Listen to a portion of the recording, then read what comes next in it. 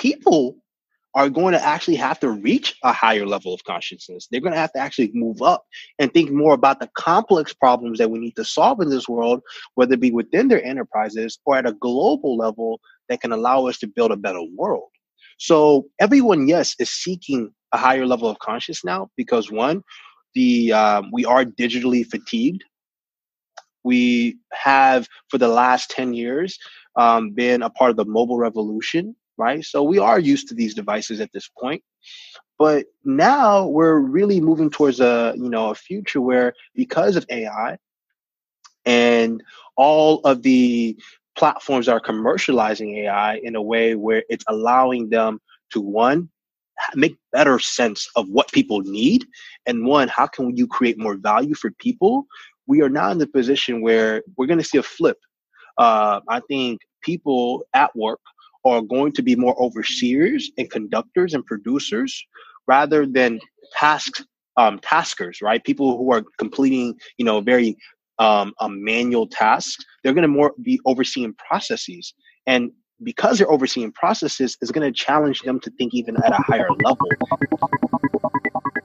Hello, everyone, and thank you for joining another episode of the Data Binge podcast. I'm your host, Derek Russell, and today you are definitely going to enjoy the conversation and thought pieces myself and Tim Salau have to ideate and share upon. Tim, as you'll quickly come to know, is an extraordinarily gifted and hardworking community builder and currently a product manager at Microsoft in Redmond. He works with the customer care intelligence team, developing AI-powered bot frameworks to help customer service-oriented businesses create, deploy, and manage their bots through a broad suite of services, tools, and platforms. So think of all the different tools that a business may use on a day-to-day to heighten productivity. A super cool space. If you've begun to take interest in bots, you should certainly reach out to Tim. We cover a lot about building communities. Tim's a power user on LinkedIn and is the chief community lead for mentors and mentees, a community of about 6,000 members that helps with mentorship and professional stewardship on Facebook. Tim is also a tech evangelist and a career coach. We also touch upon content creation, what businesses should be thinking about if trying to productize new solution streams, which is a super hot topic nowadays, especially in the enterprise, and Tim's favorite topic, the future of work. You'll find that we talk a lot about purpose, both personally and professionally, and why that's important. And most of all, I think you'll feel some of the great energy Tim has to share. This was probably the most energy and good spirit I've had on a show compared to any other episode. We just really had a great time, and you'll feel it. If you haven't already, please rate the show on iTunes and leave some feedback about what you thought. That would help me tremendously as I'm looking to build out the show. Okay, here we are. Get ready. Let's go. Tim Salau. Tim Salau, welcome to the podcast, my friend. What's up, man? I'm happy to be on. I am ridiculously excited to have you on. This has been something that I've been wanting to do for a while. So some simple context for me and you. I came upon your profile on LinkedIn when I was looking around. I've been trying to invest as much time in LinkedIn as possible, building a personal brand, yada, yada, yada, all the good stuff that everyone's trying to do, right? Mm-hmm. And then I think you liked something I posted, and then I probably did because you're so deep in the AI space. Yeah, I try to be. And then you followed me, and I was like, this guy just followed me. And I think I have like 2,000 followers, like something that's very unimpressive. And I went to your profile, and you had 60,000 followers, and I was like, this dude is like a legend. And he's following me. Why didn't he just connect? And I was like, this is such an followers follow leaders. Yeah. Leaders follow leaders. That's how it is. Yeah, man. Well, evidently, because now I follow you. So I thought it was really interesting. And then I saw that we had some things in common. And I was just leaping for joy. I was like, wow, this guy, you went to the University of Texas in Austin. You got your master's there. I did. I went and got my MBA there around the same time. You're now at Microsoft. you're interested in AI. I'm like, I got to talk to this guy. Yeah, no, dude, it's crazy. Life is so quintessential. You're bald, I'm bald. Exactly. And we're not even getting into the racial stuff yet. You know what I mean? Yeah. we're just staying there. There's a lot of stuff there. And it's amazing. Yeah. So let's go, man. Let's fire it off. Can you tell us how you got to Microsoft? Because your story is awesome. Absolutely. So I got to Microsoft. It's incredibly crazy I got to Microsoft because I wasn't even looking to work at Microsoft. But I'm so thankful I ended up here. So it was the summer of, well, not the summer, but it was around the second year of my grad school when I was in University of Texas at Austin. And essentially, man, I was not looking for a job because I had school. I had multiple jobs at the time. I was working at a startup that was actually doing lawn mowing. It's weird. And I was also working at an advertising and marketing agency as an experience designer. And lastly, I was also doing a lot of community building organization work in the Austin area, working with nonprofits, thinking about how do we define their community strategy, thinking about how do we, kind of redesign their business structures and things like that. And I mean, really just doing a lot of schooling as well, so I can make sure that I have my, my ducks in a row and I can graduate, right? So spring 17, I think. And I was busy, man. But at the same time, I was really, really active on sharing content and making sure that I showed my work online. So you're leveraging platforms like LinkedIn to whether it be document my journey in learning AI, or where I think the field is going, or even highlighting some of the things I'm doing as a student. Because prior to that, I had just gotten an internship at Google like the last summer, and I was really documenting a lot about my student journey. And thankfully, man, one of the posts I shared about AI, literally one of the posts I shared on LinkedIn about AI, it caught storm. And one of the CVPs at Microsoft then reached out to me and said, hey, we're interested in potentially having you come onto our team and learn a little bit about the work that we're doing in the future of AI and some of the products that we're working on.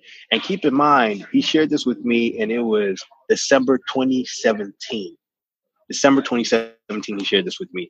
Next thing you know, it's February of 2018, and I'm at Microsoft interviewing with some of the people that were currently on the team at the time. So I met with some of the designers, I met with some of the PMs, and I also met with the engineering team at the time, because by the time I got here at Microsoft, the team had changed, right? Because at Microsoft, there's always reorgs happening, right? Yeah. But when I was talking to them and discussing with them a little bit about my strengths and the value I believe I could bring to the table, I did feel at that time a lot of things clicked with me and the current team and the work that they were doing and unlocking conversational AI and potentially creating the next generation bot management platform that allow customer service representatives to be able to create, manage, and deploy bots across any customer-facing channel. I thought that was a really, really powerful vision. And at that time, too, the Future Computed, the white paper that we created at Microsoft, had came out. So I read a lot of that literature before going into interviews, and so I could better understand what is Microsoft's big play and role within the AI space. And honestly, man, those interviews went amazing, right? I think I spoke to the right people. I shared the value that I believed I could bring to the table.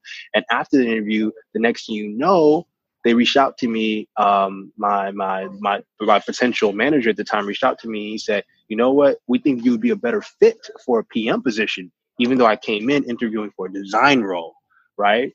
And I think that was really a crazy, crazy opportunity and blessing for me, because I wanted a PM position. I knew that I was more geared to be a PM, but I don't think I felt as if I was interviewing at any company that saw my value as a PM. But when I had those interviews with the people at Microsoft, I mean, I think it clicked. They knew where my strengths lied, and they knew that I could bring my perspective and my background doing UX in the past and product design in the past to really think about, okay, where can we go with the product that we're working on, man?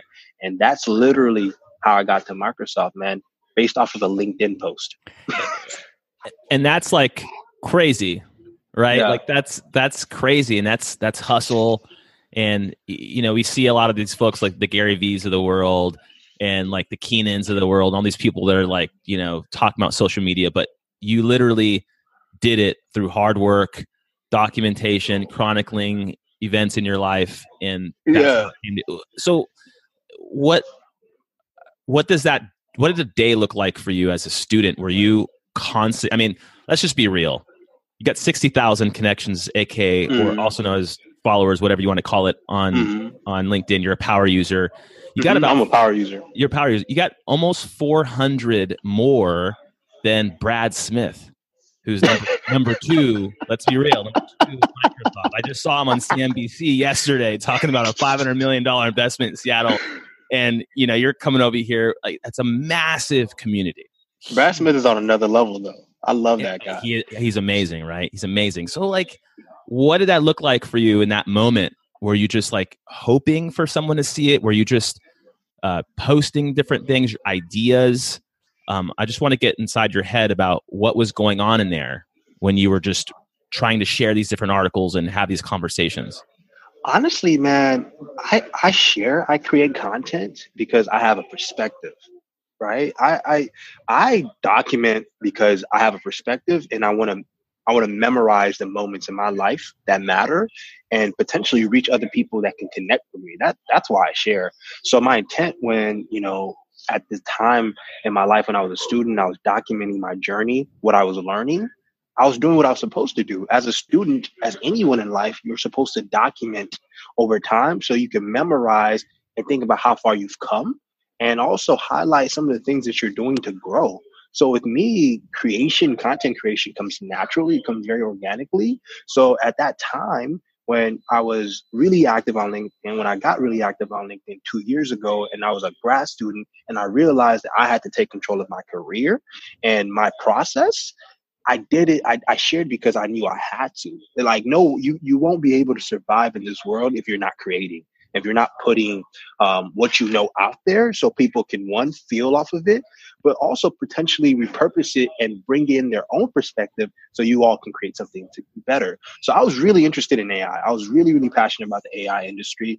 And I think more importantly, I knew that a lot of my perspective, I wasn't reading about it, right? Usually when I read articles and literature, it's usually shared by people who are either coming in the industry or people who don't look like me, sadly. So I share because I know I have a perspective, and LinkedIn and any of my social media are just channels in which I can put forth and manifest my perspective. So a lot of people, I think, sometimes overcompensate and think too hard about sharing. Yeah. But with me, it's very organic because I'm like, well, I have a voice and I have channels of communication, and I know there's potentially people who are either lie, disagree, which is even better, and potentially can manifest and collaborate with me on my perspective and carry forth that conversation, that discussion, right? That we all need to have, right? And just looking at some of your content, and you've inspired me a lot because when looking at the things that you're doing, you're very casual and you're very open and you're very energetic. And it's not like you're not coming out of a place of fear. Yeah. And I've been driven out of fear in the majority of my life, fear of failing, fear of not being the best, competition. So I'm looking at some of the stuff that you're doing, and there's no fear there. It's just openness and growth and connection and honestly love, because you're helping other people grow. That's the new LinkedIn. I think that's the new everything, man. That's the new everything. You got to bring your most authentic self to work, especially on a platform such as LinkedIn. A lot of people are scared, and that's because, either their workplace doesn't condone it to like be open, be their authentic selves, or they don't even have their voice. With me, man, I know who I am. I know what I bring to the table. And I'm thankfully working in an environment such as Microsoft that encourages and enables people to be their authentic selves, no matter where they're at, online, offline, at home, at work, right? Yeah. And so before having this talk with you, I listened to the podcast that you did, Humans 2.0 with Mark Metry. Really enjoyed it. And you guys got deep into purpose and you got deep into the why. And you talked a little about mission, and you talked about all these different things, and it was just great. It was really listen, and I'll put the link in the show notes so folks can access that. So we're not going to talk about the same stuff or steer in that direction. I'd like to focus it more on, not everyone has these ideas, man. Not everyone thinks this way. And I really think it started listening to how you grew up, coming here to Houston from Nigeria, and listening to a little bit about your parents and how your parents, the collectivist culture in Africa. I'd really like to talk more about what home life was for you, because I'm telling you, you have a very, your psychology is very beautiful, and it's very family oriented, and it's very empathetic. So can you talk about what that was like? What that was like, the community growing up in that household, and maybe we can learn a bit more about that from there. I will have to say I had a very humble growth process. I think up to this point in my life, I'm incredibly thankful to even be in this position to be talking to you, man. Because honestly, none of this was great guaranteed, right? So growing up for me, man, having parents that moved from Africa because they won a lottery to come to America was a humbling experience. And sometimes when I think about my life story, I always start there due to the fact that was, I think, the change that led to me being here, right? Me working at Microsoft as a product manager, me really loving to be a creator and understanding that community it's not a brand thing, it's a purpose thing, right? Growing up with me, man, having a family that one was very vested in the church. I have a church background, even though I'm not as religious, I'm more spiritual. I saw my dad every single day, get prepped, right? Be prepared to speak, evangelize. And to a degree, him, my mom, and my sisters, being the older of three and having two younger sisters who look up to me now. But as we were growing up, I was a rebel. Right? I was the older one. I was the one that was new to America and really absorbing all of the things that America had to offer, such as a more structured education system. Even though that's not the best, it was way better than Africa's, right? A environment such as Houston, Texas, where I grew up, which allowed for more than enough opportunity to learn about the arts, to join sports, to be a part of little leagues or, play basketball, be about part of youth basketball leagues, and more importantly, to connect and learn from different people who were Hispanics, who were, who were Black Americans and maybe didn't necessarily relate to being African, right? Who were also Muslim, right? Or who were Indian and who were also Asian, right? I grew up in an area in Houston that was really a cultural melting pot.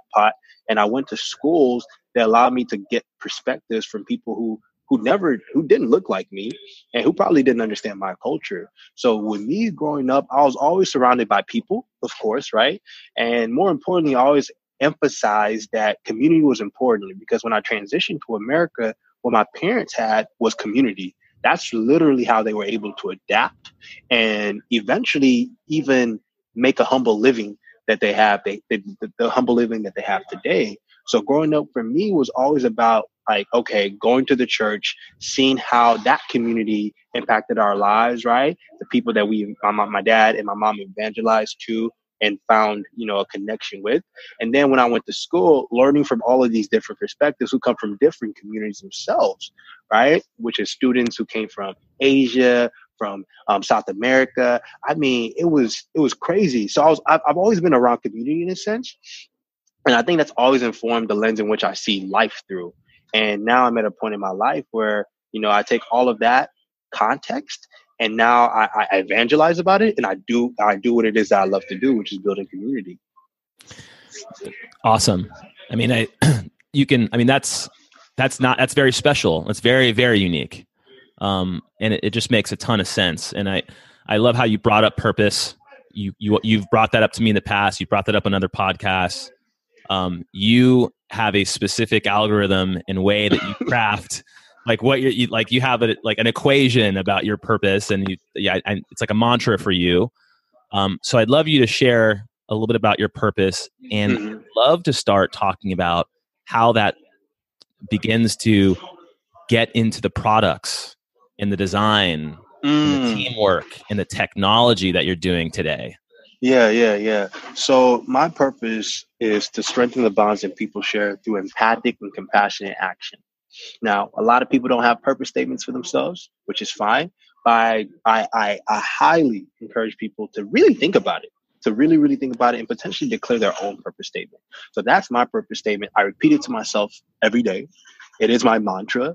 And what's more interesting is how I reached that purpose statement, right? And I literally realized it 2 years ago. I kid you not. I realized it 2 years ago in the bedroom of my sad and lonely one bedroom Austin apartment. And I was thinking to myself, man, like let me do an audit. I did a self-assessment of what am I good at? Not necessarily what am I called here to do, but what am I good at? What do people tell me I'm good at? What are my gifts? What are some things I'm naturally just inclined to do? And that interests me. And I really did that self-assessment. I wrote in my journal. I could literally show you the journal. And then I realized, you know what? The common thread of my life up to that point was the fact that I was really, really effective at building relationships and more importantly, at a higher level, building community, bringing people together. Even though in college, I was not the guy that, was part of every community organization. And I wasn't the guy that was, the leader in every situation more so. But I actually had a gift that I had yet to unlock when it came to bringing people together and allowing them to see the commonalities between each of them, right? So that's how I really came to my purpose statement, by really being alone, isolating myself.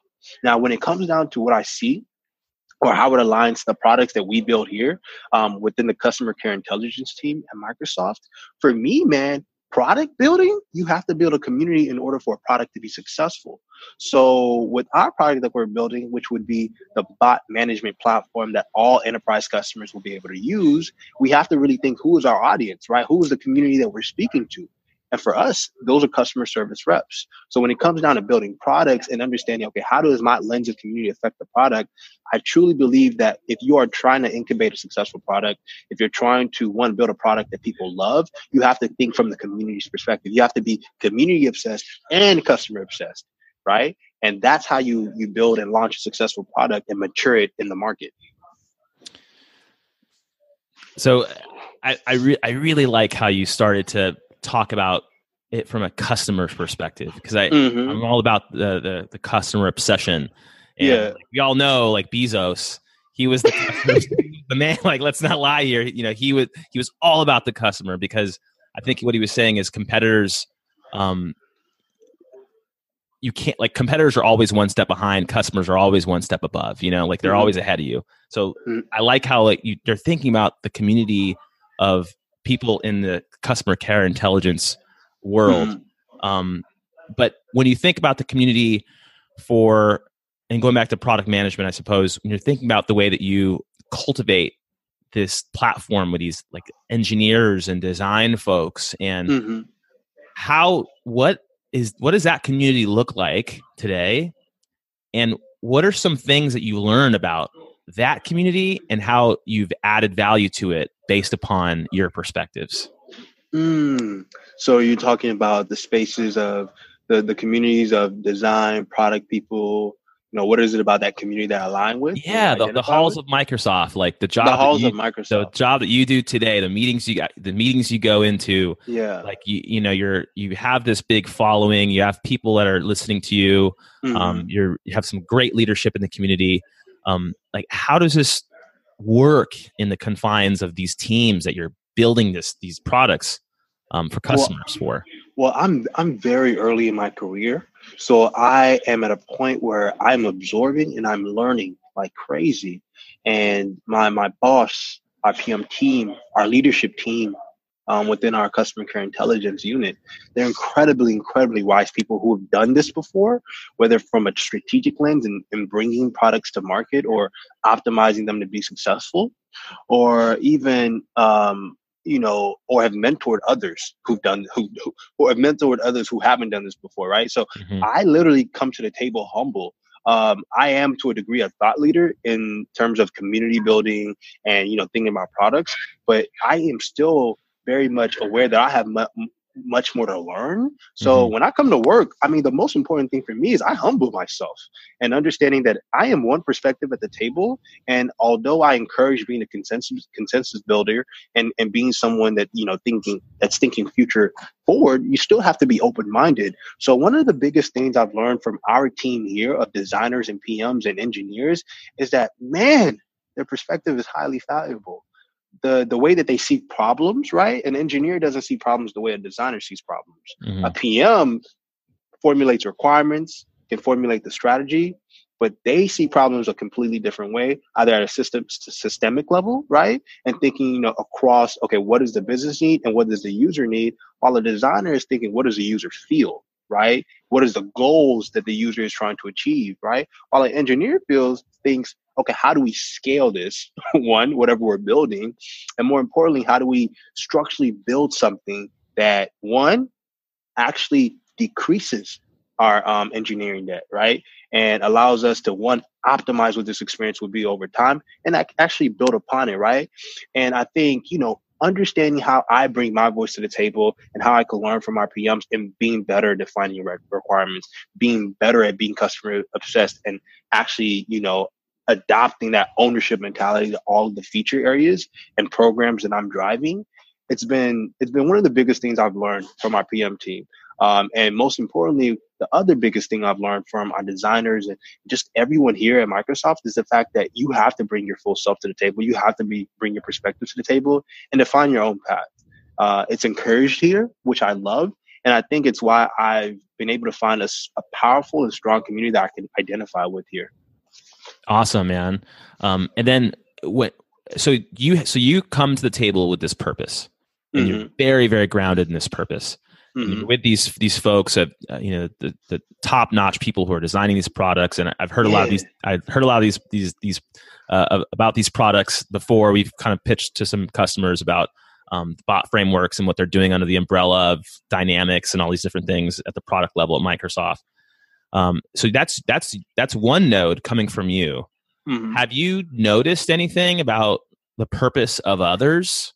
Is there a pattern that you've seen that is successful? Like, can you tell us a little bit more about like your observations about the purpose of others and how that differentiates from yours?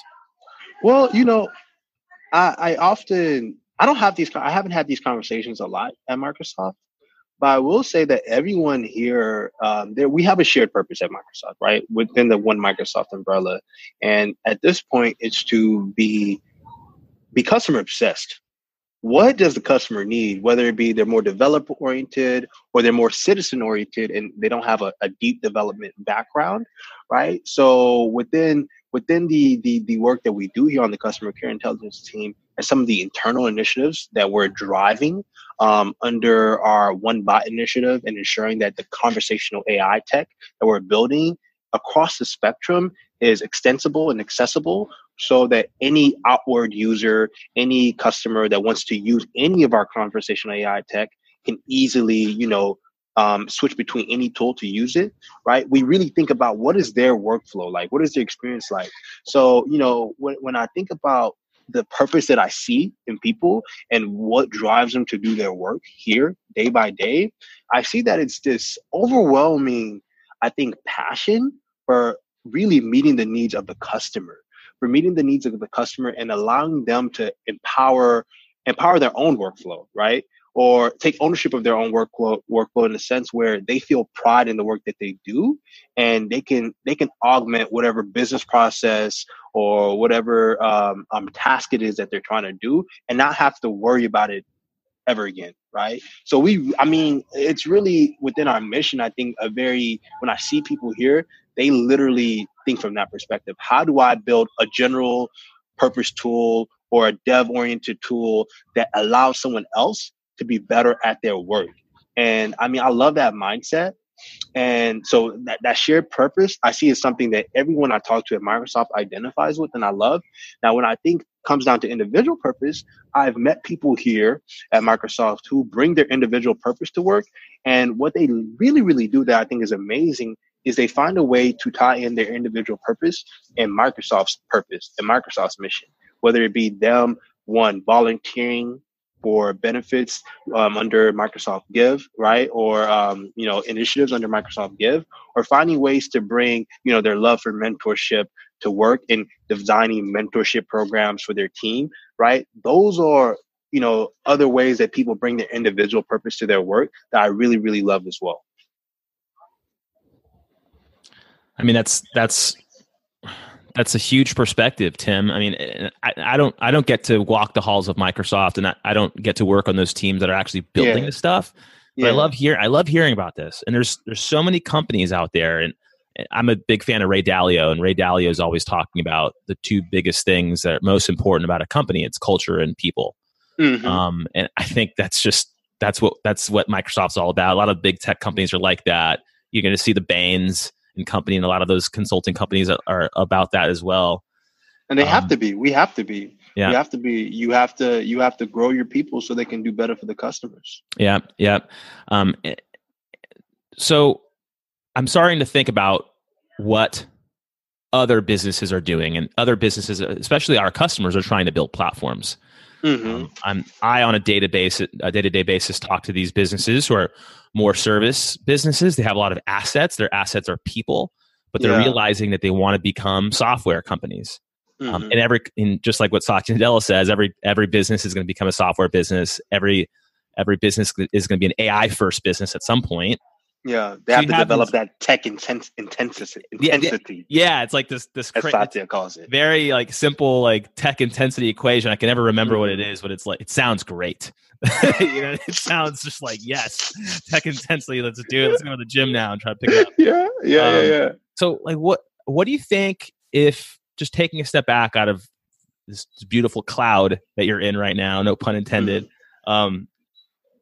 customers, businesses, people that are trying to build products, what do you think they should be focusing on? If they want to get into the product game, they want to get into the software game, they have some legacy thoughts. Is it about the culture and people? Is it about finding the purpose, tying the purpose together? Is it high level? Is it lower level? You need a designer, you need a UX guy. What is that? That's a great question. Yeah, because people want to know that, because a lot of people are trying to do this, and it's hard. I think that's a great question, and I have a follow-up question for you. Are we thinking of early stages, or because there's also a growth cycle to companies, right? Mm-hmm. So my perspective on that would be is that if you're a company that you are trying to develop a product, or you're trying to become a service company, platform company, any company, you're trying to create immense value for your customer. In order to productize anything, what you're really looking to do is making sure that, one, from a business perspective, costs are low, right? And you're able to deliver something to market that's highly valuable and people will need. People will say, oh, there's a reason why I need to purchase your product. That I need to have it become a part of my enterprise toolkit, or integrated within my enterprise tool stack, right? There's a reason why it exists. So with me, I think the most important thing actually for any company that's trying to come into market and create a product, create a platform, is that you really have to frame what problem are you trying to solve for the customer. That's the most important thing, because if you can rally the people that work within your organization around that problem that you're trying to solve for the customer, and the industry that you're in, and why it's such a bad problem, why your people should be passionate about solving that problem for the customer, I think that way you'll be able to think about, okay, what technology matters that can solve this platform or problem, or how do we go about approaching this problem? I really think about it, you have to think about it from a problem and solution standpoint, right? If there are problems out there in the market and you feel as if you need to do more for your customer in order to address that problem, you have to do that. You have to do that. You have to think about how do you position your business to be better for them? That is literally, when I think about business in a simple sense, it's a matter of solving problems. And I think, whether it be you're a legacy company or you're really a startup in your early stages, one thing that Microsoft really does a great job of is across enterprise, small business, startup, we have a wide variety of tools, from AI tools to software as a service platforms, that allow anybody to come in and literally onboard their teams, onboard their engineers, and leverage our technology in order to push things ahead, right, within their workforce, and more importantly, create tools, create products that really service their customers and solve the problems that matter, and they are high value. And I think that's the most important thing companies need to do now, because I think there's a lot of companies that are trying to solve problems that people, one, don't really have as a problem. Yeah. Right? So they're off, or they're trying to solve problems and they haven't actually figured out an approach that works, because they're not doing enough iterative testing. They're not doing enough gut checking, right? They're not really thinking across the market and saying, okay, what are our competitors doing that we can augment, or better yet, tweak and allow it to inform our product strategy? I mean, very simple. I mean, the way that you pose it, it's just you got to think about the customer and you got to think about the problem. Yeah. And I think what's happening is it's like FOMO. You know, people want to digitize. People want to get digital because they know they have to. Mm-hmm. And if you know that you have to, if you know you have to lose weight, it's not going to be as fun to lose weight unless there's a specific reason that you know what I mean? Like, it's like, oh, I think it's unhealthy, so I should lose weight, versus I have a marathon I got to run in 90 days. I'm going to get married in 90 days. I got to lose this weight. So like you're saying that really focusing on these specific priorities, these problematic priorities based upon the customer is the number one thing that these companies should focus on. And then they worry about the technology, the people, all those different things later. Yes. Focus on the problem.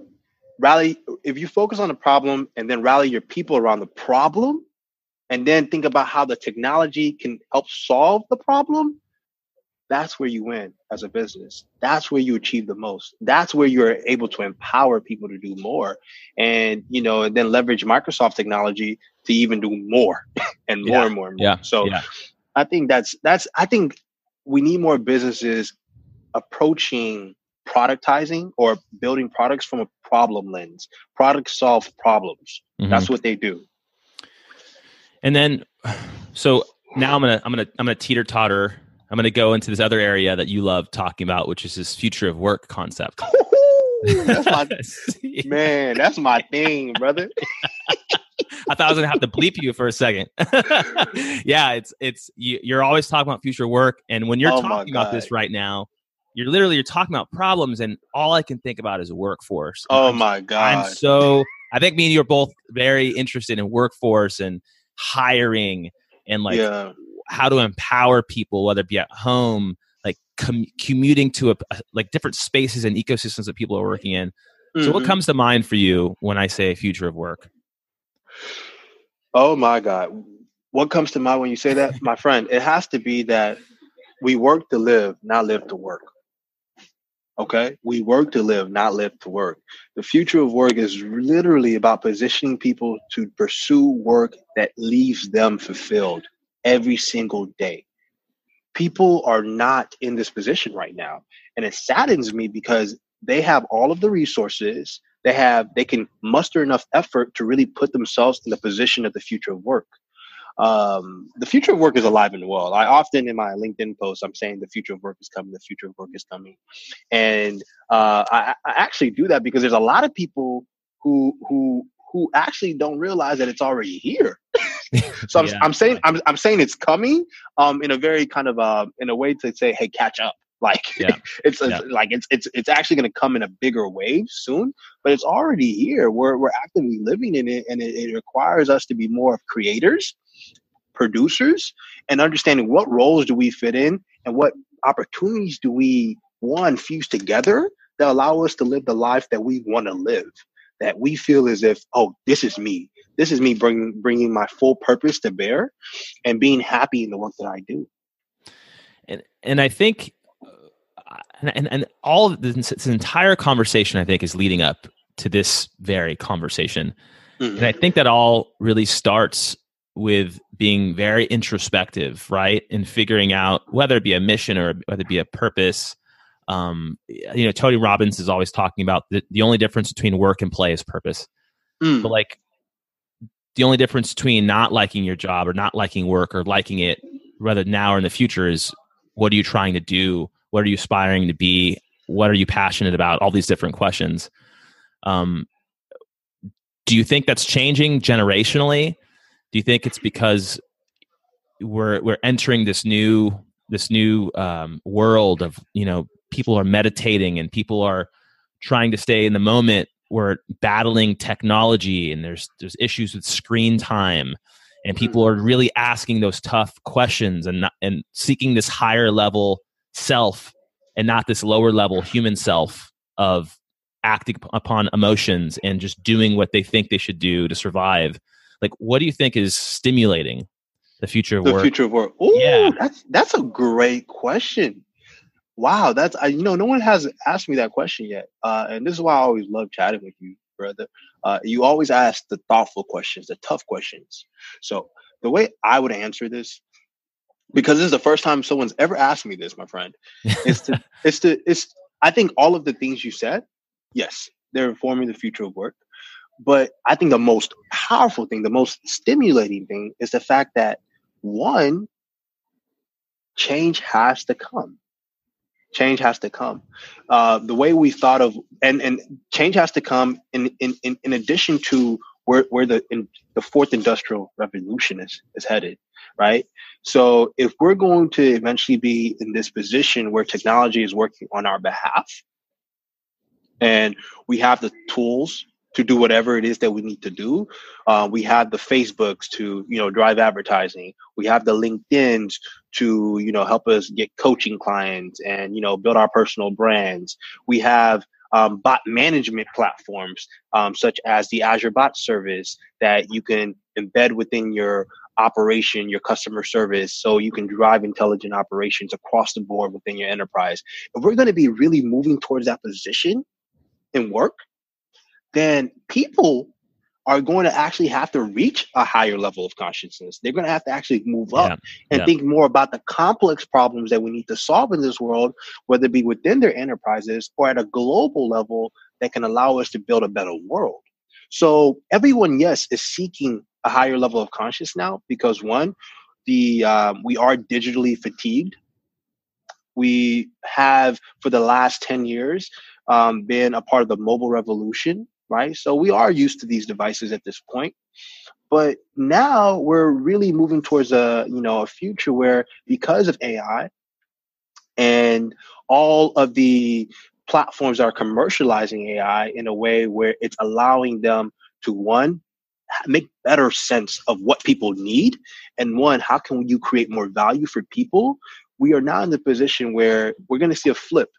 I think people at work are going to be more overseers and conductors and producers rather than taskers, right? People who are completing, very manual tasks. They're going to more be overseeing processes.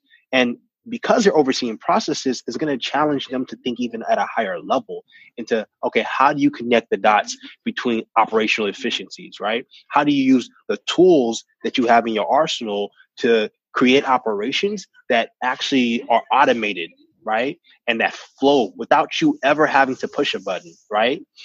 And due to that, we're going to also see, I think it's happening outside of work and it's coming into work, right? With the Alexas and the Google Assistants, where all you have to do is ask, hey, Google, when's my package coming? And you'll be able to know when Amazon's delivering your package to your door. Or you can ask Alexa that, right? So that same behavior, you're going to start seeing that, come into the enterprise in which, you can ask a Cortana device that's sitting right next to you at your table, hey, when's my next meeting? And you're operating with it as if, okay, it should know your day, right? Or it should know what tasks you have coming on your plate. Or it should know, what are the fires that you need to, you need to burn out, right? Yep. Or you need to water down that are coming up, right? Or it should be taking meeting notes for you when someone comes into your room and they want to have a quick meeting, a quick chat with you. You can immediately tell it, hey, Cortana, record this, right? And save it for me later, right? We're going to be in this position where we don't have to do a lot of the thinking, the day-to-day thinking that comes to getting our job done, right? The computers are doing that for us. And we are more so overseeing the process and thinking across the board on how do we make things more productive.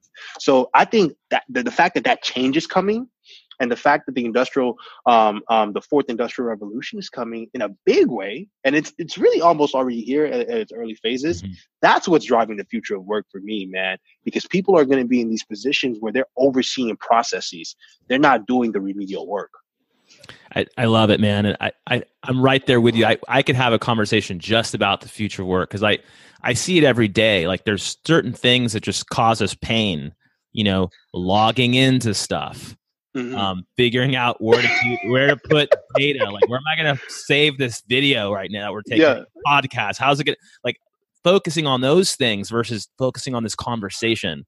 And it's a different race. It's like you're using your brain to swim and swim gracefully versus, using your brawn to move a bunch of, rocks off the ground. It's just a completely different exercise for the brain. And I'm obsessed with learning. I love learning. Mm-hmm. The future of work for me personally, when I think about this, I don't know if you've ever seen The Matrix, when Keanu Reeves is hooked up into this machine and Morpheus comes along. Lawrence Fishburne, he comes up to him and Morpheus or Keanu Reeves looks at him and like gets unplugged and goes, "I know Kung Fu." And like he just like downloaded Kung Fu and like he knew it. Like, so it's amazing how we can start downloading all of this different information, and the better we can download, the faster we can learn, the more we can start exercising a higher level of thought together and building upon that together. So it's all about learning faster, man. I want to learn. I want to know how to learn faster personally. That's like my dream. And there's a lot of great courses about that on YouTube and LinkedIn Learning, which is some of my favorite learning platforms. I think, to add to that, one of my favorite ways of learning faster is conversations such as this, right? Meeting people from different backgrounds and asking them some of the tough questions you have or you think or you think exists within their space.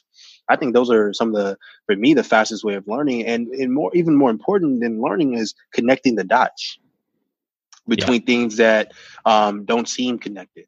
And, that's really fun for me, whether it be, from the future of work to how that's affecting social media, right?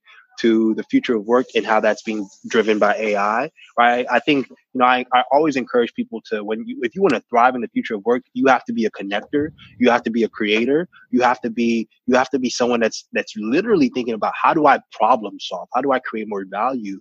Because really those soft skills of better communication, better elicitation, better problem solving, better collaboration, those are the skills that you're really going to have to rely on in the future.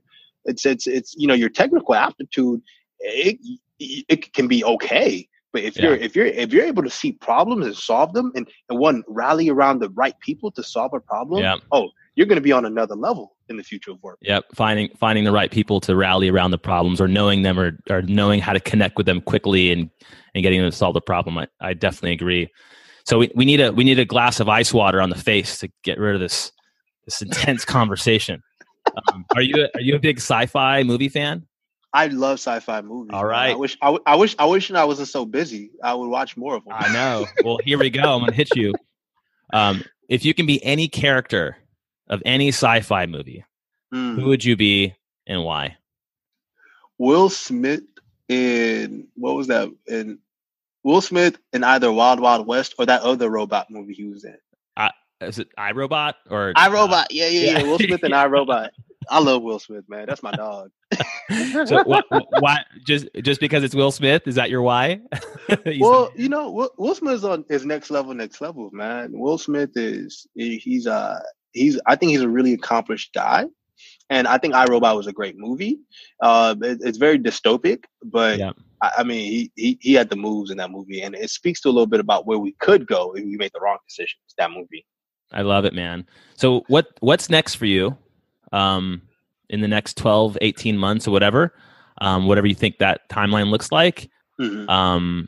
And how could folks get a hold of you? Well, what's immediate for me is, one, ensuring that we launch our product. Yeah. at the product that we're working on within our job. Within our customer care intelligence team. And for those who are listening to this podcast, please reach out if you want to learn more about our customer care intelligence team and the work that we're doing and building the next virtual agent platform for enterprise companies. Please reach out. That's what's immediate for me right now. And beyond that, outside of work, I'm doing a lot of speaking engagements, a lot of thought leadership around community building, the future of work, and also within the AI space. And I'm always looking for speaking engagements in the Seattle community and at Broad, and also to collaborate with people who are doing really, really great things. Derek is one of my favorite collaborators. We collaborate on LinkedIn, off LinkedIn. I'm looking for people like Derek. That's what I'm looking for within the next 12 months. So that's really what's on my plate right now. And more importantly, I'm also a career coach. Talk about the future of work. I have many jobs. All right. I'm also a career coach. So if anyone that's listening to this podcast within Microsoft, outside of Microsoft, hit me up if you need any coaching and, you want to create more clarity around where you want to go in your career. Beautiful. Beautiful. I love it. Well, Tim, this has been an honor and a ton of fun. I'll go ahead and I'll put some of the ways to contact you, LinkedIn, Facebook, and Instagram in the show notes. And I'm sure folks will reach out. I think you tagged me in a post yesterday and my profile viewership went up 130%. Are you serious? Yeah. Apparently I'm famous now because you hooked me up. So wow, that's crazy. Yeah. So I'm sure people will reach out and I'm looking forward to doing more with you, man. Dude, appreciate you, brother. I appreciate you so much. All right, man. Talk to you soon. One Microsoft. All right, everyone. Thank you so much for listening today and having some fun with us on the podcast. If you enjoyed today's episode, please follow me on LinkedIn or at DRUSS Network, DRUSS Network on Twitter or Instagram. And you can also reach out to me anytime via email at derek@thedatabinge.com. The Data Binge podcast is a personal thought forum where we share knowledge and ideas. Views and opinions expressed here do not reflect those of my employer, Microsoft. I really hope you enjoyed. Thanks a lot.